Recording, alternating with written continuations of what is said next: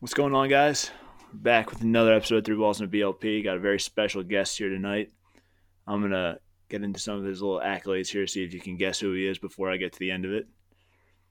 And we'll just get it going here. So we got the 2012 ACC Player of the Year, the ACC all-time passing TD leader, Clemson all-time passing yards and TD leader, first team All-American in 2012, two-time first team All-ACC, ACC champion in 2011, Orange Bowl champ in 2014, and he's the host of the Tajh Boyd podcast. Name is right there for you. We got Tajh Boyd on. Taj, what's going on, man? How are you? Fellas, I just got to know. The beer can popping was pretty awesome, bro. It took me back to my shotgun days. Is it? I mean, what are we drinking? Are we drinking this new stuff, or are we drinking domestic? Oh, we're drinking Bud Light. Oh man, my gosh, Always. I can dig it. Always. So many different kinds, man. I'm more of a Bud Light, Miller Lite, PBR guy myself, so I can appreciate it. It's good. It's good. Yeah. Got to keep it simple. Yeah. But what's going on, man? How are you? How are you holding up? What's new in your world? It's wild, man. A lot of uncertainty. A lot of chaos. I do think it's interesting, though, that every time something happens to the point where it becomes a national crisis, how humanity rallies together. So, there's there's beauty in struggle. There's beauty in humanity. You just hate that it has to get to these lengths for us to see that and understand what that looks like and what kindness looks like. So to see the people rally, man, and do what they can for their neighbors beside them is awesome. But obviously, you hate the situation that we're in because there's a lot of things happening. There's people getting furloughed. There's people losing their jobs. The stock market isn't what people want it to be. So within that, though, you got to try to find peace within the day, man. You got to find joy wherever you can find it. And, from that standpoint, man, I just try to smile as much as I can. I try to give as many air hugs and air handshakes as much as I can. And, just try to love people from afar, man. And, it's unusual. I've never experienced anything like this. Same thing with you guys. So, I'm anxious to see, when all of this will, dissolve and be resolved and what it looks like after that. Yeah, man. I think you put it best. We're just trying to stay as positive as possible. It's definitely unique. I've never experienced anything like it. I don't think a lot of people have, but it's you just got to keep our heads down, keep on trucking, and keep it moving. I got to, what can you do? You can curl up, but life's just gonna keep happening, man. So just gotta keep that ball rolling, man. And the crazy part about this too is, it's really about perspective. It's how you look at this situation. And so many people find themselves right now in situations and circumstances that they didn't ever foresee themselves in. But you could sit there and you can wallow and really be stuck in that moment, or it could be an opportunity for you to go and advance in something that you've been wanting to try to tap into for a long time. So, if anybody ever wanted to start writing a book, and they're got plenty of free time on their hands, but now's the perfect time. If you ever wanted to record a podcast or, create some sort of marketing strategy, like now is the time to really do that. So hopefully people find ways to really optimize and maximize the days because, with time, you got an opportunity there, and that's not something that we get afforded to us in our day-to-day spare time, at least.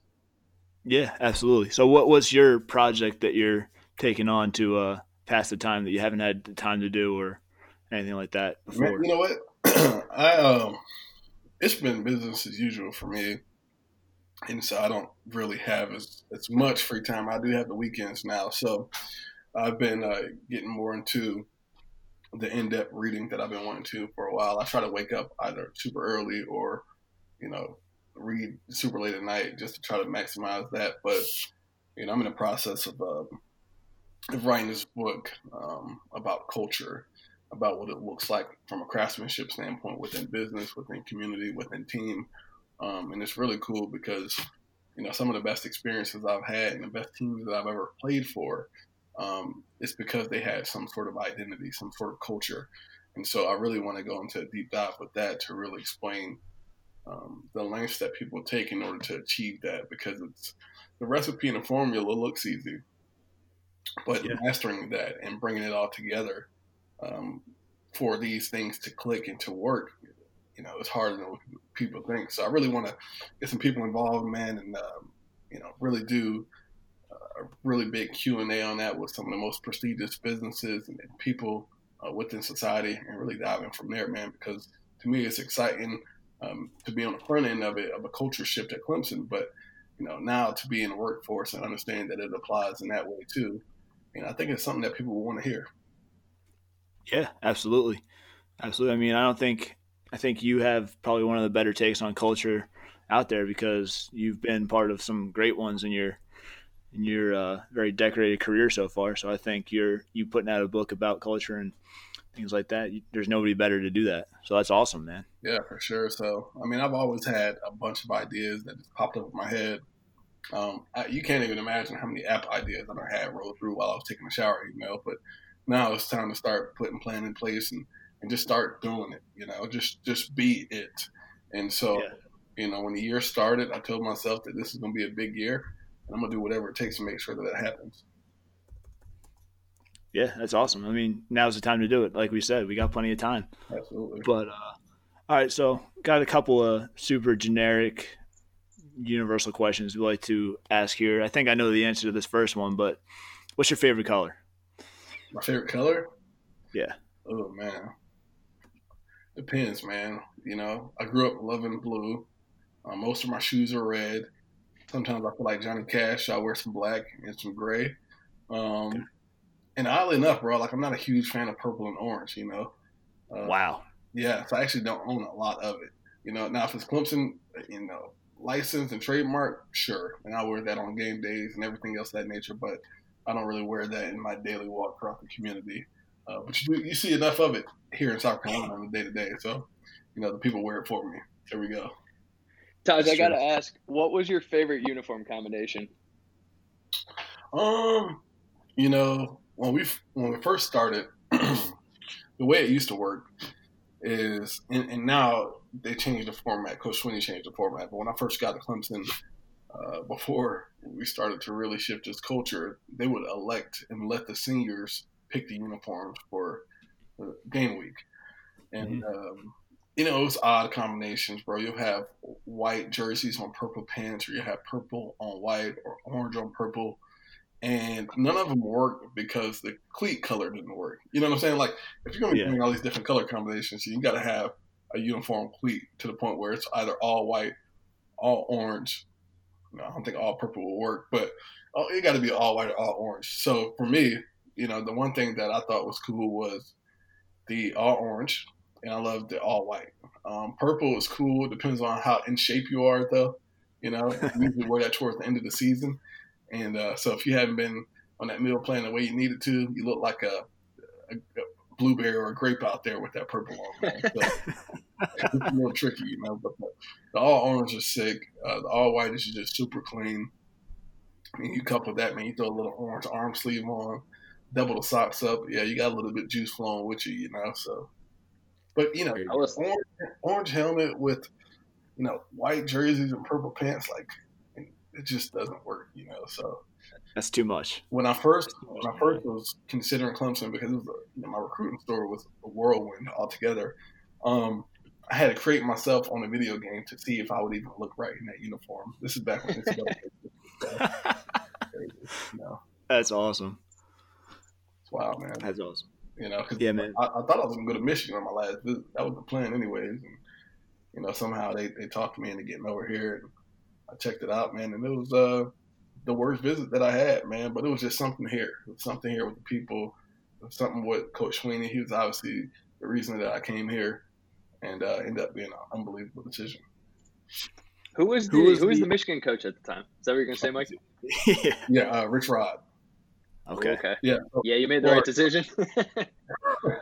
Well, because Ohio State was, well, at least my dad thought it was set in stone, and I thought it was set in stone. I mean, people ask me all the time, what it really came down to. And man, once I got that Ohio State offer, I mean, that's all I had ever dreamed of. I wore number 10 because Troy Smith wore it when I was in high school. I went on my visit, and I'm walking in, and it's Eddie George with us, and you got Terrell Pryor as my host, and you got Michael Brewster, who was the center at the time, hosting me, and you got Beanie Wells floating around campus, and you walk into that Woody Hayes Center, and you got all of these accolades and these trophies just spread all out. And I was like, damn, does it get any better than this, And I don't know, man. It was so hard to not go there, man. And initially when I made that decision, I asked myself, I was like, is this even the right decision? Mm-hmm. Should I have gone to where I've always wanted to go, or should I have taken this leap of faith right here?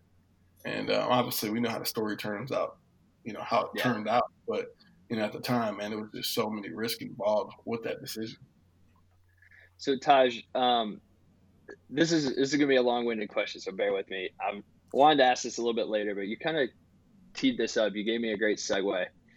Mike and I were talking about this, and kind of the path that Clemson has gone on over the last couple of years has been incredible. It's been, they are at least, I think, top 2 programs in all of college football right now, and they have the pedigree to continue that. Mike and I think that the teams that you are on, and specifically you, I don't think you get enough credit for helping the Clemson program to get to where it is right now. And I don't think you're gonna kind of downplay that. So I'm gonna shift the question. What do you think the biggest win over the time that you were there ultimately has helped the Clemson program get to where it is today? Well, it was it's a unique question because it's not a simple answer. Like, it was the culmination. They haven't won less than 10 games since the year I took over. All right. And, when I took over in 2011, we hadn't won 10 games in however long. In that year, we won the ACC championship. First time we won the ACC championship in 20 years. So you could take some of those games and really say, well, them beating Wake Forest to clinch the division was the biggest game, or them beating Virginia Tech in the ACC championship was the biggest game. Or, my next year we won 11 games, right? And we played 2. And we won 11 games for the first time in 30 years. So everything that we did when I was there was the first and so long that, I thought that every win was important to creating this culture, to creating this fabric and this underlying root of what we wanted it to be. And that's, consistency, sustainability, and all of that. But, if you ask the people through the community, they would say that LSU victory my junior year was probably the biggest win. And when you look at it on paper, I think that it was at that time, at least anyway, simply because, it showed that we could get in the ring with the big dogs and win it. And when you play the whole game without a Sammy Watkins, who gets hurt in the first, second play of the game, you create some legitimacy within that. Then the next year, we won 11, and we play Ohio State in the Orange Bowl, and we won that game. And so the trek that we were on, it was almost like, when they finally find a way to get all of these pieces in play, like this team's going to be very dangerous, very scary for a long time. But obviously there was, a thought stream that there was going to be a lull period there, right? So it's like, all right, well, Tajh left. What's next? Then they had Cole Stout come in, had some success, but, it's tough when you got Deshaun Watson as a freshman who comes in, his first career pass is a touchdown against Georgia. So you take a guy like that and you have Cole in there, and Cole never really got the benefit of the doubt from the fan base. When they saw that, it was like, why is Cole starting when Deshaun obviously looks like the future? And I think a lot of that comes with some seniority, and a lot of that comes with experience. You can play it however which way you want to, but those wins early on were huge, especially when you look at where we were at. To go from a 6-7 season to winning the ACC championship next year in 10 games the next year, that's a huge jump, and it's really unprecedented. And to see Clemson's, consistency right now, and the way it looks like it's not slowing down, and it's becoming a consistent, stable, powerhouse. That's those are big deals, those are big jumps. And I think when you look at it, 10 years from now, and Clemson's still on this run, you're going to say this is the biggest stretch of success in the history of college football. It definitely Yeah, has a chance. absolutely. It definitely has a chance. Yeah. Well, because Yeah, generally, like, every team has their run, right? Florida State, is inevitable. At some point, they're going to find a way to get back to being Florida State. Ohio State's going to have a success. Michigan's going to have a success. Southern Cal, Notre Dame, Florida, um, you know, Wisconsin, like all these teams are going to find ways to have success. But to see, what Clemson has done and continues to do, man, I just think that it's impressive, especially when you talk about, how the conference itself isn't the strongest in the country. yeah. Yeah, I think I mean, you said it best. These programs have like their ebbs and flows of being super successful and then coming back down to kind of rebuild and get back on track. And I think some of that goes with coaching changes and Sure. the talent that comes and goes. But it is remarkable that you think about the past like 6-7 years of college football. It's Alabama and it's Clemson consistently at the top. Right. Without any drop off, so to speak. So it's been fun to watch from a fan's perspective. Well, for sure. And I give, as much as, Saban name is a curse word here in South Carolina. I mean, damn, how much credit can you give that guy? I mean, talk about, a legend. I mean, he took over the Alabama program and they haven't slowed down since, And every year it's like they roll in. It's like, oh, well, this team isn't going to be as strong as last year's team. And they find a way to get back in it.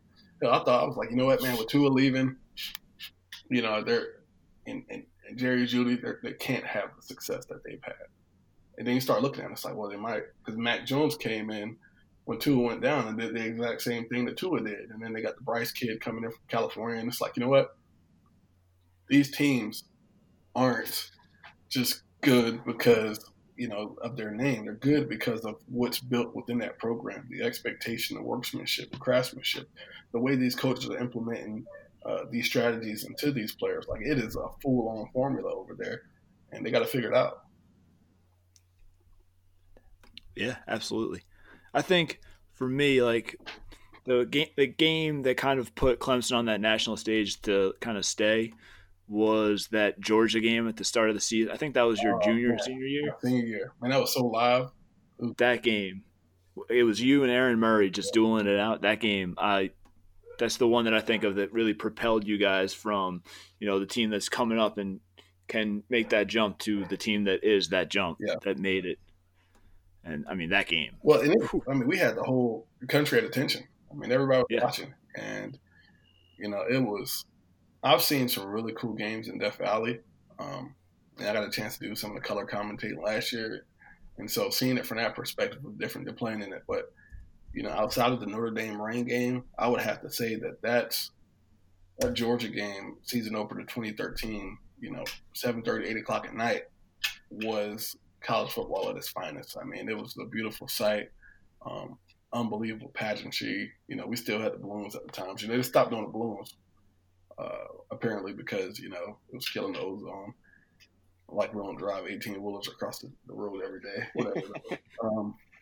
Yeah, I mean, that was something, man. It was a spectacle. And, it's crazy because, you think when you step on that field that your nerves are going to be shot, but that game was just like walking onto the field against, Presbyterian College. Like, you feel the nerves, but you came off the off season this whole summer knowing what was at stake, right? And you got an opportunity to stake your claim, to go out here and show people what you're worth and what you're about. And all that preparation led up to that moment, man. So that was a special way to start the season, and to come out and get the victory 38-35. I mean, come on, man. It was awesome. No better way to start it. No, it's really not. So for those of us that won't be fortunate enough to run down the hill and touch Towers of Rock on game day in Death Valley, describe to all of us what that feeling is like, what the atmosphere is like on a game day for like it's the crowd gets up for every game, but what's that like for you, knowing you get to go out there and put on a show for these people? It's cool, and it's gonna sound real like political, because I've been asked this question, I don't know, 5,000 times, probably a stretch, maybe 1,000 times. 1001. And it becomes symbolic, and when I took my visit to Clemson, I didn't take it when it was in the season. I mean, I took my visit like 3 weeks before signing day. And so I didn't know anything about Clemson. Never watched them on TV. Didn't know what they were. Had 50 offers, but none of them were for Clemson up until the last minute. And so my first time running down the hill was my first time actually seeing it and witnessing it.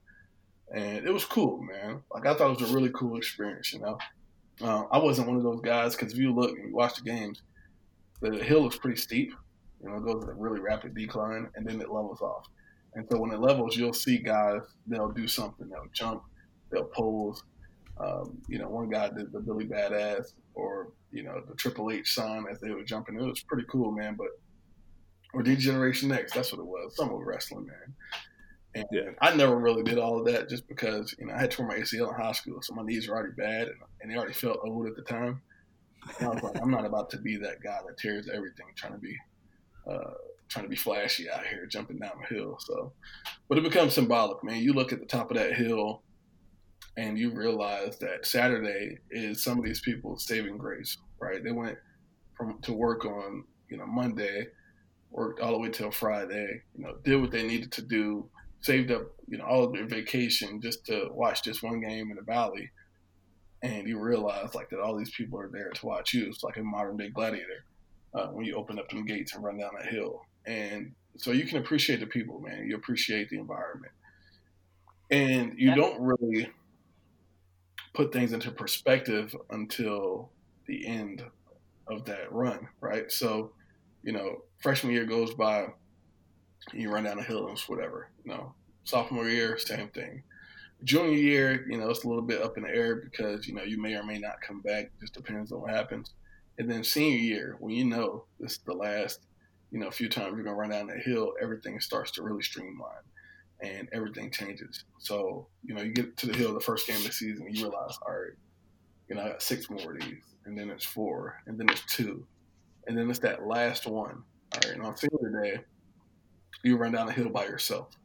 All right, so stand next to that rock, and the guy in the PA booth calls your name out, and you're just sitting there in amazement. You got this whole stadium around you just erupting in cheers and joy. You got people crying. You got kids waiting for you at the bottom, and it is it's something. It's at that moment that you finally appreciate it. So it's special, man. I think it's unlike any other.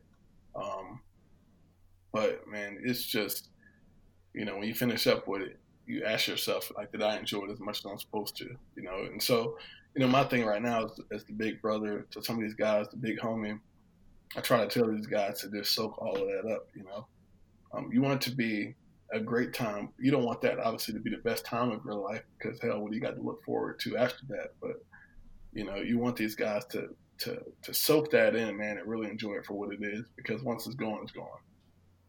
Yeah. I think you just hit on the head just how impactful college football is, not just to the players and the fans, but just the nation. Especially with everything going on. I mean, I had goosebumps listening to you just talk about that right now, and I'm so excited for this season coming up. But thanks for painting a picture for us about what Death Valley is. I know it's correctly named for the atmosphere that it provides for college football, especially. It's got to be an awesome place to play at home. What was the hardest place? What was the hardest stadium to go to on away games? Where was the hardest place to play? So my first real experience was Auburn 2010. It was my redshirt freshman year. And this is the year that they won the national championship. So Cam was there. They had Nick Fairley on D-line, the whole bit. And, bro, like the OC at the time was the guy who, he was cool with me, but I don't think he ever really liked me, So he never talked to me in meetings. So I didn't know what the hell was going on with the playbook, I just, showed up, worked out in Power Hour, which is a freshman group, go to the meetings, and I would just sit in the back and listen to these guys talk about, a foreign language to at least to what it sounded like to me, because all I was worried about was going to scoring touchdowns on the first team defense on scout team. And, we get to Auburn, and the starting quarterback, Kyle Parker at the time, takes a big shot to the rib by Nick Farley on 3rd down. And, bro, I thought I was about to get in that game, He was like hunched over, couldn't breathe. Talking about he broke his ribs. And Coach Swinney walks over to me and says, hey, I'm gonna need you to go and win us the game. I'm like, what the fuck? Like, I don't even know the play, bro. Like, you want me to go win the game? I can't even do it outside zone right now, you know. And man, fortunately, he found a way to recover in about a six game or 6 play stretch because I almost peed down my leg. I was trying to get sideline warm up, and I couldn't even get the snap. Like, I was bobbling it and fumbling it, and then like the backup quarterback, who was also like he was like the holder, he was a wedge buster, he was on punt pro, all these different things. He was like, I got it. And I'm like, oh my gosh, bro. Like, so at that point was the first time it really hit me. Like, man, I need to start taking practice a little bit more serious because at that point I never thought I was going to get in the actual game itself. And so, when you get put in that situation, man, you got to figure out a way to get right mentally. And that was kind of the point for me at that particular time. So Auburn was lit. South Carolina, back when I played them at least, I mean, they're trash now. I'm not going to lie to you, bro. People come at me and it's like, well, Tajh, as a starter, he was 32-8. 80% of your games is pretty damn solid from a team that just went 6-7 in years past. And yeah, we never beat South Carolina, and so they always talk about Deshaun never losing in South Carolina, Trevor not losing in South Carolina. I'm like, well, shit, that ain't the same South Carolina team that I played against. All right, right. I couldn't name a player on the defense that them boys played against, to be completely honest, and I probably would have thrown for 400 yards on those defenses. And you got Stephon Gilmore, you got Clowney, you got DJ Swearinger, you got Victor Hampton, you got Melvin Ingram. It was Devin Taylor, bro. Kelsey Quarles. Like, they had some damn dogs out there, bro. They had 8 or 9 guys in that defense get drafted out of 11. And, nobody was blocking Clowney. Let's just be honest. And, DJ Swearinger was a psychopath out there. All right. So, you got these guys. And I'm like, we got to put up 35 points, 38 points just to win the game. And I think that's the difference too, man. We started talking, and we'll get into this in a little bit, but, we used to have to put up, we had to put up 62 points to beat NC State when I was in school. Yeah. I think these defenses now are giving up maybe 10 points a game. And so when you talk about having to put up, 38 to 40 something points on the top defenses in the country, bro, that's tough to do consistently. We played at Florida State one year. They had the number 1 defense in the country, hadn't been scored on all season. We put up 35 points. That should be good enough to win. But we gave up 49 points. So it's like, man, sometimes you catch yourself in a spot and you start second guessing what you're doing, and you realize, like, man, everything needs to work together in order to really have a championship team. And so we had all of these pieces that we were trying to build, but we just couldn't quite figure it out. So the one cool thing is, like, I think we only lost at home like twice in that whole stretch, so there was something there. But, going to those away environments were a little bit unique, especially when you're a big dog on top. You got that target on your back. Every game that you play in someone else's environment, someone else's home, it's like you trying to go into their house, take the remote, and watch TV, right? And they're going to take that personal. And so you got to up your level, play at another level, man, at another degree. And there's no time or no rest for the weary at that standpoint. Yeah, so you mentioned, this next question I had, you mentioned both these schools, but so you got a day game against South Carolina and Florida State. Which one was absolutely, like, more miserable for you? It would be South Carolina. Yeah. Just because, I mean, look, those kids get inebriated, they get drunk, they don't give a damn about life. Half the cities will get arrested anyway, so they don't care. But, Florida State was a little bit interesting. We go in, we played them over there. It was a night game, and we score 3 plays into the game. All right, throw a deep post to Newt Hopkins, and it was the first time they've been scored on all season. And the whole Doak Campbell Stadium just gets absolutely, quiet, bro. You can hear a pin drop within there. And it was like that the whole first half. I mean, we were up by, like, any given moment, 14 to 21 points, So there was none of that the Seminole chant, there was none of that. And then opening kickoff, I think Chris Thompson, one of those guys, returns the kickoff like 95 yards, gets down to the 2-yard line. They score, and everything changed. And, next thing I take the snap for the next series, man. I'm going to the line of scrimmage, and I'm seeing these guys up front, and Nigel Bradham and some of these other dogs, and I finally see them for what they are. All right, they got smoke coming out of their nose, they got drool coming out of their mouths. I see gold teeth and tattoos everywhere. I'm like, damn, we're in the thick of it now. And they dig them cleats into the ground a little bit, and so you knew that it was they had a different mindset than what they had in the first half. And so you're just trying to weather that storm a little bit, but sometimes, man, it just gets a little bit too much for you. But it was only until they started to grab that momentum is when we heard that stadium come to life. South Carolina, you go in there, and it's just nonstop, man.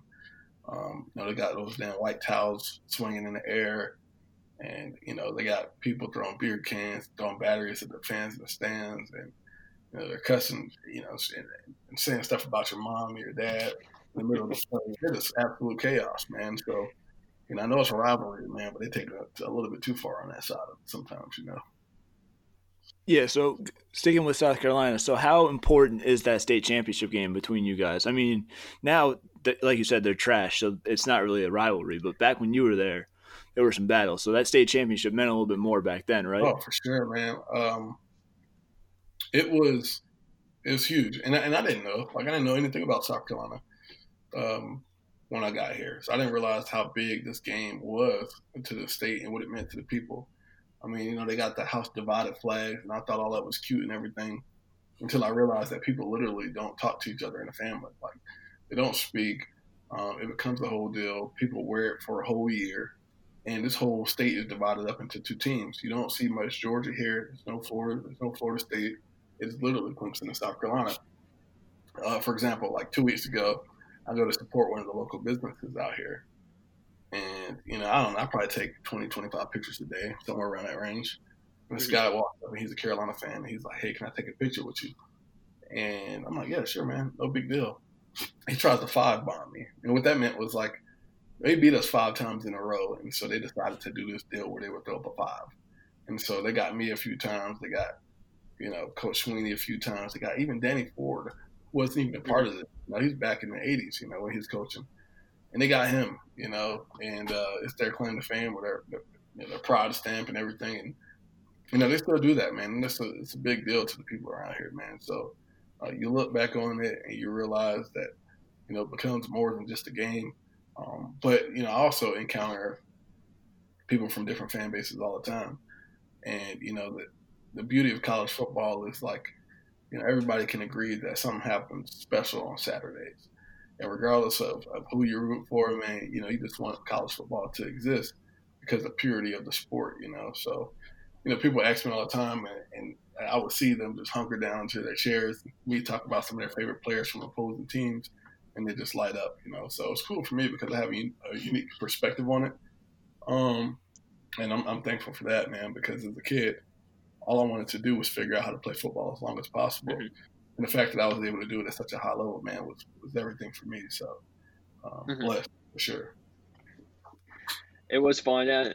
You were going through your college career as I think Mike and I both got into college, and so you were kind of wrapping up. And so it was fun to watch. I know I don't want to speak on behalf of everyone in Columbus, Ohio, but you put a nice little thorn in Urban's side a couple of times. You personally, and then Coach Sweeney's got his number. And so definitely Clemson Tigers are the Columbus fans, like Ohio State fans, will say there's a rivalry there, but I think you can't really say it because they have never beat Clemson. So you definitely have their number there. So going into next season, I can't wait for it to start. Who's your top 4? Top 4? You can be a homer. You can throw Clemson at 1. Yeah, put them at 1. I'm gonna do Clemson 1. I would say Ohio State 2. Okay. Bama 3. And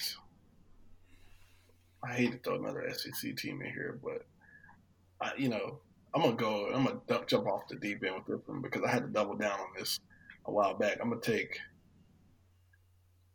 Auburn at 4. Okay. Yeah. Interesting. Yeah. So you see big things out of Bo Nix this year, huh? Dude, man. Hey, look, I'm banking on it too, bro. I said because they just got Chad Morris as the OC, Hmm. And he was not Yeah. OC at Clemson, and everybody was like, well, he sucked at Arkansas. He didn't win at SMU. And I'm like, look, man, like those were different positions. He was the head coach at both of those universities. I don't know him as the head coach. I know him as the OC. And Hmm. so many times, like people got to factor in, like they can't forget that those are two different duties. I can't speak on him as the head coach because I don't know how he managed those tasks. It's a different managerial position, right? So you got to oversee all these different things, and you got to be comfortable enough to let your guys do their jobs. It's the same thing as like the CEO not trusting his sales reps, and he's going in and overstepping those boundaries or over talking the sales reps when they're trying to get deals done. You Hmm. don't create confidence within that team. And I don't know if that's what he did, but I'm just saying that it could shift in that sort of way, man, and it ripples throughout the rest of the team. So, with him having one job and that's to be the OC and the quarterback coach, I see very good things happening simply because they got a lot of weapons at their disposal. Plus, they got the fastest kid in the SEC over there with Anthony Schwartz. So you get a guy like that who can take the top off of the defense. You add in Bo with another year. The tricky part for all of this, though, is I think the only teams that are going to succeed are the teams that are doing what they need to do right now. And that's tough because these coaches can't monitor necessarily what these players are doing Hmm. with COVID. Right. And so I know we're all talking about this as if the season's going to be certain, and I'm sure there's going to be games played for sure. But you hate to see what it looks like if it just gets prolonged into mid-June, which is probably the most vital time for a team. Your team isn't Hmm. won or built when the coaches are around. All right, your team is built when it's all player led. All right, and that happens in the first summer session, and so you have your mid years that got there in January, coupled in with the kids that got there for who just they went to prom, they did all that, enjoyed that festivities, but now they're there for the first time. And then you got your leaders, right? This is the first time where there's no coaches, out there. There's, you got a strength coach and you got the team, and so you had a crop of players that just left, that just got drafted, and you're trying to figure out who's going to fill that void, who's going to step up in those roles. And for the first time, you get to see what it looks like from a leadership standpoint. And you can't cheat those guys. I mean, those guys are working with you every day, man. They're going to study hall, going to class. Hmm. They're going to the dining hall. They're working out with you, and now they're seeing you on the field. And so you can't take shortcuts there because now they know that you're shorting them. And so you see the growth of the team happen in the summer session, but you also have a lot of accountability there too, right? And so now you got kids at home who don't have access to things that they need to have access to in order to, you know, do what coach, prompted them to do after spring ball. After spring ball, generally speaking, you're going to have a list of things that you need to accomplish. Some guys need to lose weight, some guys need to gain weight, some guys need to build muscle mass, and all of that can happen with the right nutrition, with the right weight room, and everything else. And these Hmm. guys take those steps forward. But now you eliminate that because nobody can be on campus, nobody can be working out, and you're expecting these kids to do that on their own, and they're not pros yet, right? I have no doubt that pros can handle themselves and conduct themselves the way they need to. It's because they get paid to do that. They are pros at what they do. They know how to put the work in. Now you're asking a group of kids who are 18, 19, 20, who they don't necessarily need their handheld, but they also don't know what it looks like to do it on their own for them to go out there and be pros. And there's it's such a big ask. Some Hmm. kids don't have the necessary dietary means to be able to do that. Instead of eating, you know, chicken and potatoes and everything else, they're eating oatmeal cream pies and, strawberry shortcakes.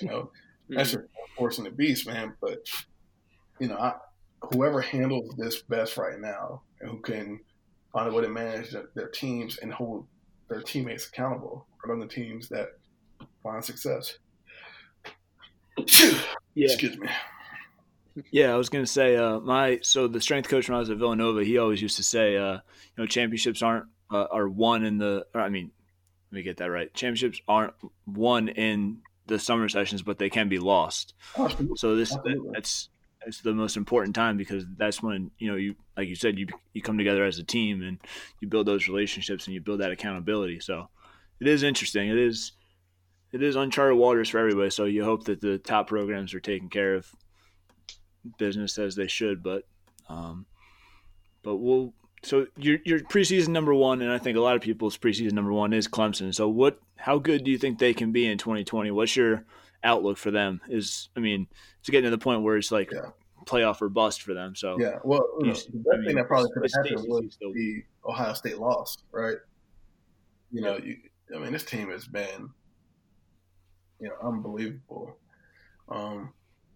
They've won games and not lost many, and on the biggest stage, Trevor Lawrence didn't perform at the level that you want him to, and so it'd be different if he went out there and threw for 400 yards and 5 touchdowns and walked out of there looked like a hero, but he didn't have a great game, and so now he takes that personal, right?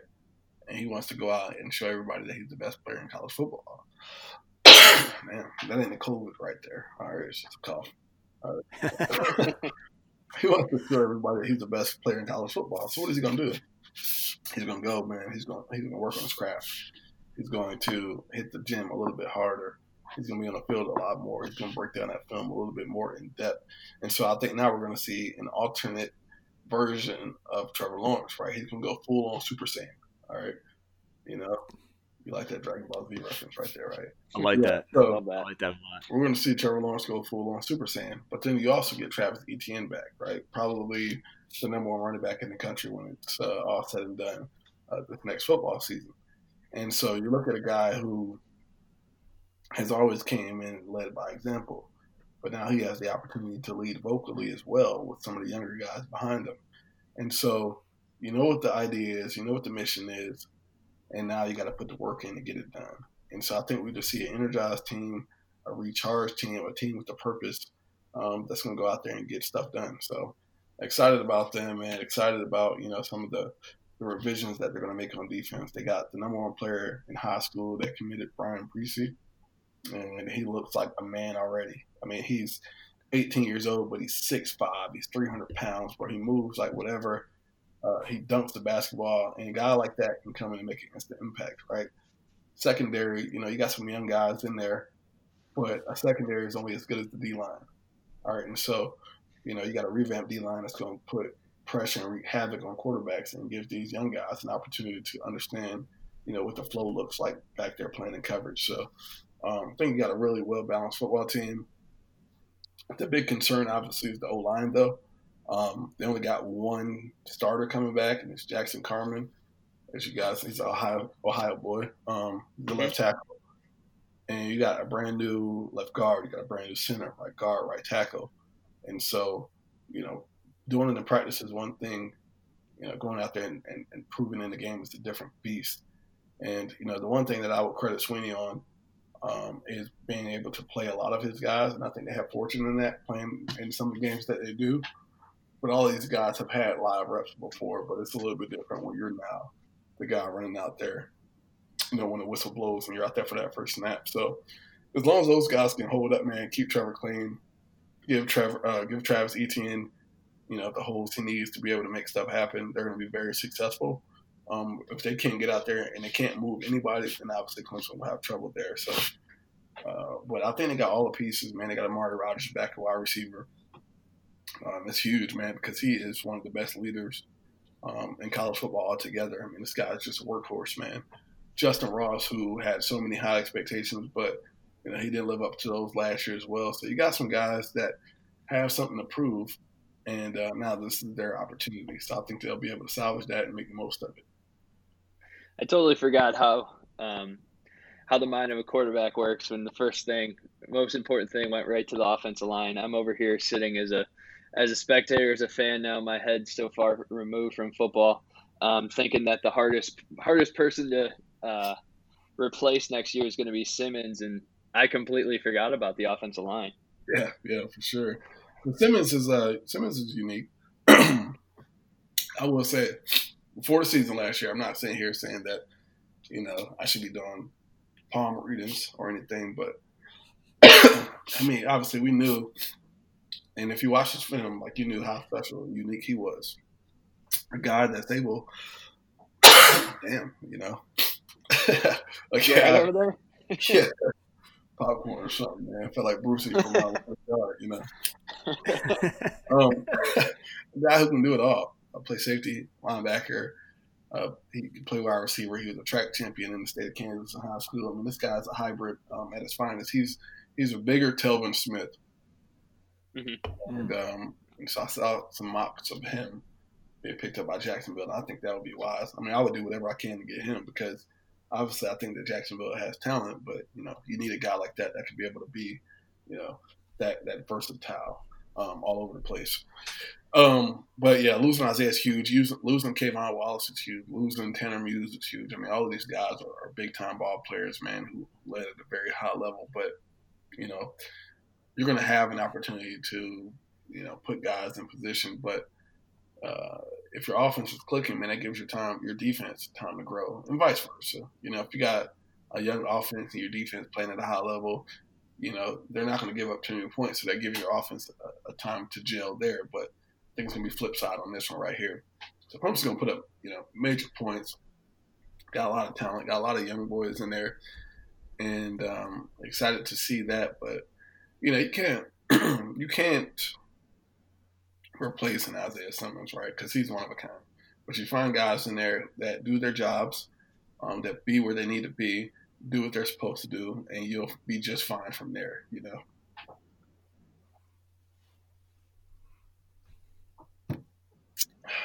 Yeah, absolutely. So kind of got into a little bit of draft talk there. We want to circle back to that, but I want to get your favorite appropriate or favorite funny Dabo stories from your time. So many, bro. He doesn't lose an argument, you know. and everybody, you know, they see this guy and they think he's goofy, the jokester. Bro, he's relentless, you know. We had this guy, my freshman year, Brandon Clear, right? He was on, remember the show Friday Night Lights with Hoover High School? Yeah. And Alabama, Rush Probst was the head coach. And we had a receiver that went to high school who was at Clemson. We're playing like North Texas or somebody like that. And he calls up like, hey, Clear, come here. Going in the game. And Clear the route concept was a dagger concept. So the inside receivers run the vert, outside guys run the dig at about 18 to 20, you know. And Clear was supposed to be the clear out guy, right? And generally speaking, like that guy is never in the read. You feel me? Like that is a clear out guy to move that safety a little bit so you can hit that dig right behind him. But Sweeney was like, Clear, I need you to run a vert. I need you to get on the toes. I need you to get there fast. Bend it a little bit because you'll be wide open for a touchdown. And he looks at him. He's like, you got me? And look at Coach Sweeney. He's like, yeah, I got you. Sweeney was like, you sure? He's like, yeah, I got you, Coach. He's like, all right. Sends him out there. I think he runs like a post corner, out route. I mean, that's crazy, bro. And I haven't seen Coach Sweeney throw his head, set his hat, and he just lost it. The quarterback gets sacked, you know, something out of the movie, man. And he comes back. The receiver comes back to the sideline, and Coach Sweeney's just glaring. And he doesn't run towards him; he runs to the other side of the sideline, far end. And Sweeney's sitting there. He got his hands on his hip. He's just shaking his head. He's looking at a script, shaking his head, and he just takes off down there, bro. He blisters this guy, you know. And this is like first quarter. Second quarter rolls around, got his hands on his hip, shaking his head again. He sees the receiver again. He walks down there, blisters him again. I'm like, damn, you know, this guy's relentless. Halftime, we get there. And, you know, he's talking. And he's like, all right, guys, this is, you know, what we need to do, blah, blah, blah. Going through all of the changes, X and O's. He looks again. He shakes his head. He's like, damn it. And you over there? I was like, oh, man. He went on it for like 2 weeks after that, man. Relentless. Oh, my gosh, relentless, man. But, you know, that's how he lives his life, you know. That's what makes him so successful, man. It's so funny. But he don't forget anything, man. And, you know, he's one of those OGs, bro. He's super funny. Comical, actually, a lot, man. So, yeah, some of my stories. I mean, I got some other ones in there, too, so, man. Tajh, you know, some PG here, you know, trying to. Yeah, I got you. So being a former quarterback doing at such a high level, who do you think's going to be Who do you think is going to be the guy in this year's draft class? I don't know. I mean, I'm a believer in Joe. Okay. Yeah. I mean, you got a lot of people right now who are saying that, the one surefire pick is Justin Herbert out of Oregon. I mean, I don't know if that's the case, bro, to be completely honest. Like, I love Justin Herbert. The guys in the Cleveland Bowl, Jim Nagy and the boys will pay the same. But, from what I've seen from Joe, I mean, he showed me all he needed to show me in this 1 year. Mm-hmm. I mean, sure, was he 27 years old playing college football? Absolutely. What was he, 23? I think he's 24. 24. He's a grown man out here. Whatever, though. He doesn't have any class. He's breaking down film, whatever it may be, man. But the way he plays the game was advanced in comparison to any other quarterback in college football this year. His preparation, his poise, the way he conducts himself within the pocket. He doesn't get to the point where he gets happy feet and moves all over the place. He'll slide from tackle box to tackle box if you need to, just to make sure that he has time. So seeing all those different things. What was scary about him, was my concern going into that LSU championship game with Clemson, was that his biggest threat is not when he's in the pocket. Yeah. All right. He's more scary when he's out the pocket. All right. Mm-hmm. Yeah. And it's because, he is really, really good at improvisation, or improv. He can, find the mismatches. He's like, you remember Madden when they used to do those QB deals where you would narrow in, you were wide, and based off of, who the quarterback was. If it was Peyton Manning, it'd be such and such, and if it was, me or Bruce Gradkowski, it would be small. You feel me? One of those. Yeah. It was one of those deals. Matt QB vision, and his is off the charts, bro. But what I don't really look for a lot of that. I look for guys that are willing to lay it out there on the line. And Connor Shaw, for example, he didn't go on to have a stellar pro career, but he's a really good quarterback, really good college quarterback for sure. Yeah. But the same thing that I saw in him, I see in Joe. All right, and you find it here and there, but the guys that are willing to lay their bodies out there for the greater good are guys that teams are going to believe in, that the players in the locker room are going to believe in. And I always wanted to model my game that way. I always wanted to play that way because how can I ask for something from my guys when I'm not willing to do it myself? And Joe does that. And Joe, when he was taking them shots in that first quarter against Clemson, and he got rattled for the first time of the year, and his head was down, and I thought he was going to fold.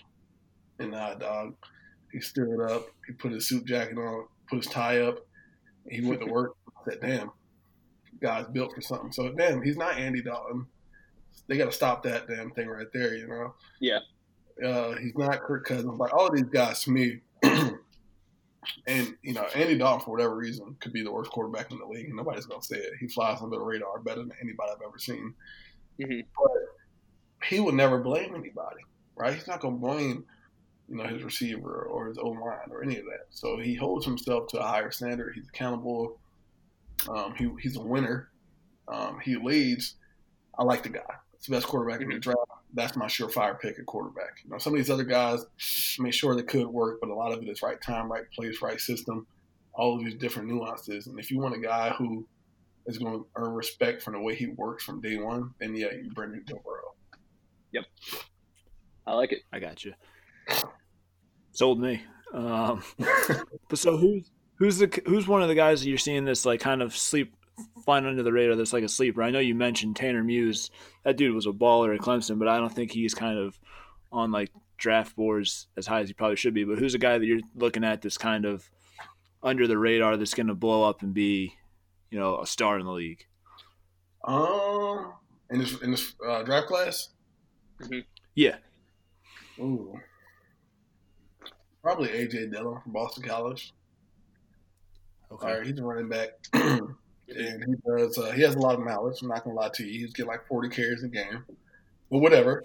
The guy's a workhorse, bro, and he's a monster. And he would do whatever it takes out there as well. Catches the ball well out of the backfield, picks up blitz pro better than a lot of guys in the league. He wants to be great. When you go to Boston College, man, and you play at a university where you're not going to get the respect that you want every week, but yet you're still willing to put the team on your back. I mean, it says something. And so, I think whatever team gets him is going to get a guy who's willing to put the work in, first and foremost. But you're not going to have a problem with humility there as well. And that's what you're looking for. So many guys get, they go and the first thing they get is, whatever Range Rover, G-Wagon, watch, whatever. And it's like they arrived from the moment that they stepped on campus, or not campus, but the first time they stepped in that locker room. And, just from personal experience, like that's what you didn't want to see. Calvin Pryor from the Jets, he walked in and, he's like, my pockets are deep. And the vets didn't respect that right off the back, And yeah. So when you got some of these guys, you're looking for so many different things. But I think that A.J. Dillon can go and find success at whatever team that he lands at. Somebody asked me, like, who would you pick up in fantasy? And I said I would pick up Ronald Jones from Tampa Bay in fantasy, who would like my first or second pick, or my second round pick. And I know we're jumping subjects here, but, you look at a guy like that who's had some success within the NFL, and then you add Tom Brady to that mix, right? You got a guy who is, the ultimate craftsman, the ultimate leader, and it's finding guys who are going to maximize the talent around them. And so a guy like that is going to thrive more so than people think as well going forward. So, I like him. I like a lot of these guys, man. There's a lot of time. I need to look at actually the leaderboard too. I think that T. Higgins, bro, from Clemson, he's probably off to the second round. And a lot of people talk about his long speed and everything else of that nature. But the one thing that a lot of players lack in the NFL is jump ball capability. All right? If you're pressed and you're one-on-one, can I fend this guy off, put this guy on my back, climb the ladder like I'm a basketball player, and hot point the football? Well, T. Higgins can do that. And it was so crazy because, you look at Mike Williams, who's at the Chargers, his first year, everybody was like, well, this guy isn't what people thought that he was. And he was, right? Philip old ass just didn't know how to utilize him, all right? What are you doing, right? You're throwing to Travis Benjamin down there. You got Mike Williams on the outside. You're sick, And so T. Higgins is going to be that, bro. He runs clean routes, man. He hot points the football. He's bigger than people think. And so a guy like that who's going to fall to the second is going to surprise so many teams, man. It's going to be unbelievable. So excited for him too. I got you. I appreciate that. So Taj, I know you just did some great things in your own community. I wanted to give you a little bit of time here to talk about, your foundation. I know you just did a great thing. You donated groceries to about 150 families in your area. So I just wanted to give you a little bit of a platform to talk about what's going on with your foundation and how people can get involved to help out and everything like that. Yeah, I started a nonprofit organization like 3 weeks after I left, or 3 weeks after I finished up from Clemson. Really wanted to get that set in stone, contribute back to the community that contributed so much to me. All of this, though, my nonprofit, my love for people, community, the reason that I understand how important it is because I'm a product of that. I grew up in Hampton Roads, Virginia. And, bro, it was so amazing to grow up in that space. I went to middle school with E.J. Manuel. My rival in high school was Tyrod Taylor. I played Little League in my freshman year of high school, Percy Harvin.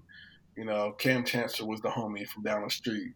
You got D. Hall. You got the Vicks. You got Ronald Curry. You got Allen Iverson, Alonzo Moore, the Vicks. Bro, endless talent around you. And you would go to the gas station at 7-Eleven and you were running to Bruce Smith. And so guys like that, guy like Kwame Lassiter, whose son is at Kansas, but he passed away, a couple years ago. So I reached out to his son. I was like, hey, man, like, you might not know me, but I just want you to know that your dad had an impact on me that lasted forever. And so understanding what that platform looks like, man, like I just wanted to do something. Like if I knew I was going to be in an area, how can I bloom where I'm planted and create some positive change that could last a lifetime. And so the things that we're doing within the community are really cool. I got some bigger visions for organization itself going forward. But really, man, it's just, how do I contribute to society, man, for the greater good? And so, man, I'm so thankful for, the people that have been involved, the people that have entrusted me to, spend time with them.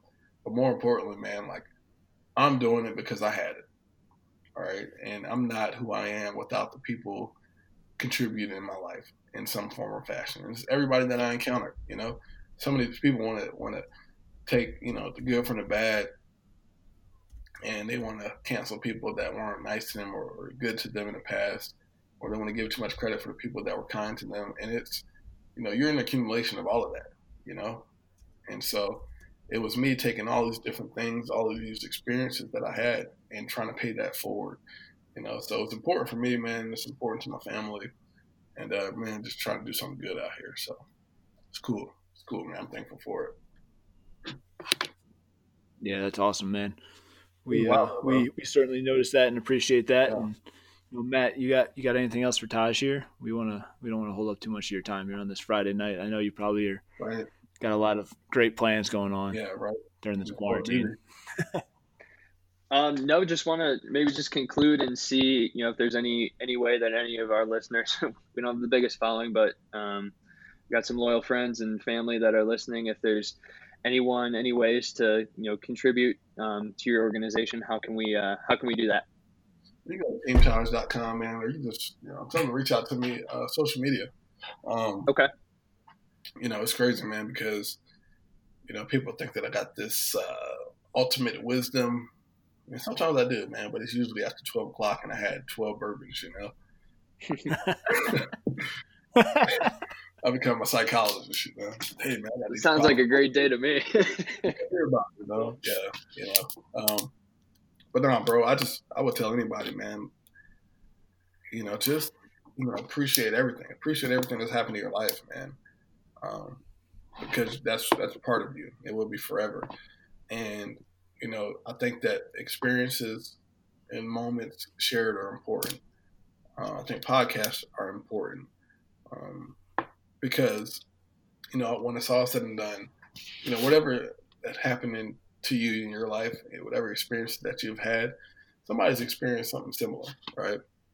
And, if they haven't, well, now they got an opportunity to hear it firsthand from you and learn from it. But, whatever we go through, bro, like, we don't take that with us. It dies, the moment that we do. And so if we can create some narrative, create some conversation and some dialogue that's going to affect one person, then we never realize, how much that could affect other people, just from you sharing with one person, man. So continue to share, continue to do good things, man. You continue to do this podcast. I mean, it's important. And, you do things, man, that create value. And you be genuine and authentic with it, man. I'm just going to grow. If not, hell, just keep pushing the issue. Gary Vee, I don't know. I don't listen to him all the time. I don't even listen to him that much anymore. But, he recorded however many wine shows, wine club to get to where he's at. All right, same thing with guys like Grant Cardone. Same things with other people that made impact. But when it's all said and done, bro, you don't got to impact the masses. You just got to impact deeply. All right. And so, that's what it's all about. Yeah, couldn't agree more. And I mean, I think, we thank you for coming on here. This was awesome. Take some time out of your day, and, we really appreciate it. And, yeah, man, keep fighting the good fight and doing good things. I know you put out some phenomenal motivational posts on Instagram, so everybody should follow him on Instagram. I think it's at TajhBoy10. Is that right? Yeah, Taj? And yeah, so he gets me going every morning. I whenever I wake up, I see his stories, and it's some super deep and awesome quote. So it's definitely worth the follow just to get that going. But Tajh, we thank you again, man. This was awesome. Yep.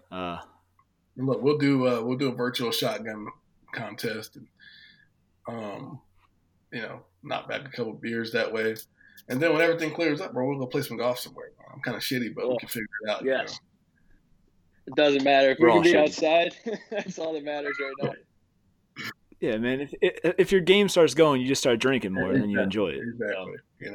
The walk into the woods to find your ball isn't so bad after a while. Yeah. The swings get a little bit looser, exactly. But Tajh, again, man, we thank you. This was awesome. Stay safe, stay healthy, and we'll talk to you Awesome, soon. man. Appreciate you guys. Take Guys, care, keep Todd. sending them beers. Thanks, man.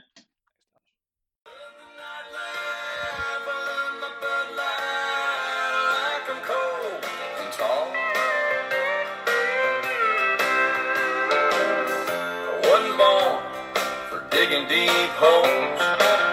I'm not made for paving long roads.